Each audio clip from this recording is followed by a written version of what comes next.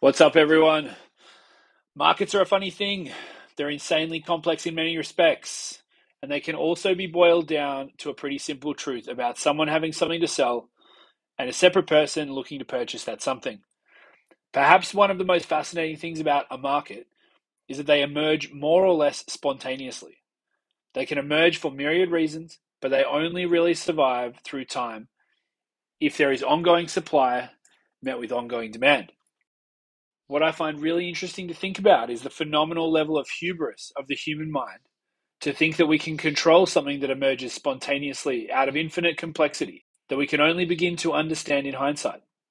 This desire runs so deep within our species, and no matter how many times we try and fail, typically via our compulsive naive interventionism, create extremely undesirable unintended consequences which damages and impedes a market over time. We seem to be struggling to get the message. The number of examples of this are endless.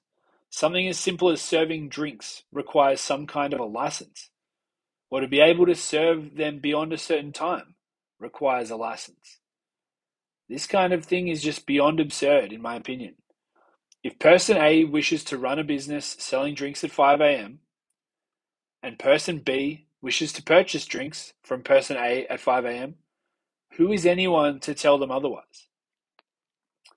If there is no market for it, person A will simply shut up shop, having received clear feedback from their so-called market. It requires no intervention. Unfortunately, however, this neurotic and obsessiveness to over-control has been well and truly normalized within our current iteration of society, and this parasitic malware is likely to attempt to spread to and attempt to infect the Bitcoin ecosystem as it has most other areas of our society. There was an interesting conversation from the Bitcoin conference about mining that included some discussion about regulation.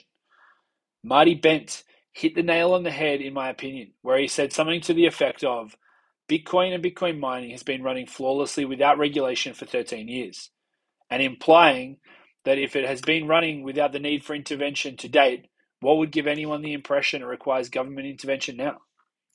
It's not obvious to me when it became anyone else's business to dictate to another person what they could use their purchased electricity for. But it does appear that when it comes to Bitcoin, people of this pathological belief exist. This rule from Jordan Peterson's book, 12 Rules for Life, comes to mind when I think about this insatiable desire to unrelentingly and naively attempt to control everything and anything, of course, with the exception of ourselves. Set your house in perfect order before you criticize the world. Bitcoin and the industry it has spawned around mining is an unbelievable and in many ways inconceivably huge net positive for the world, if we just let it be.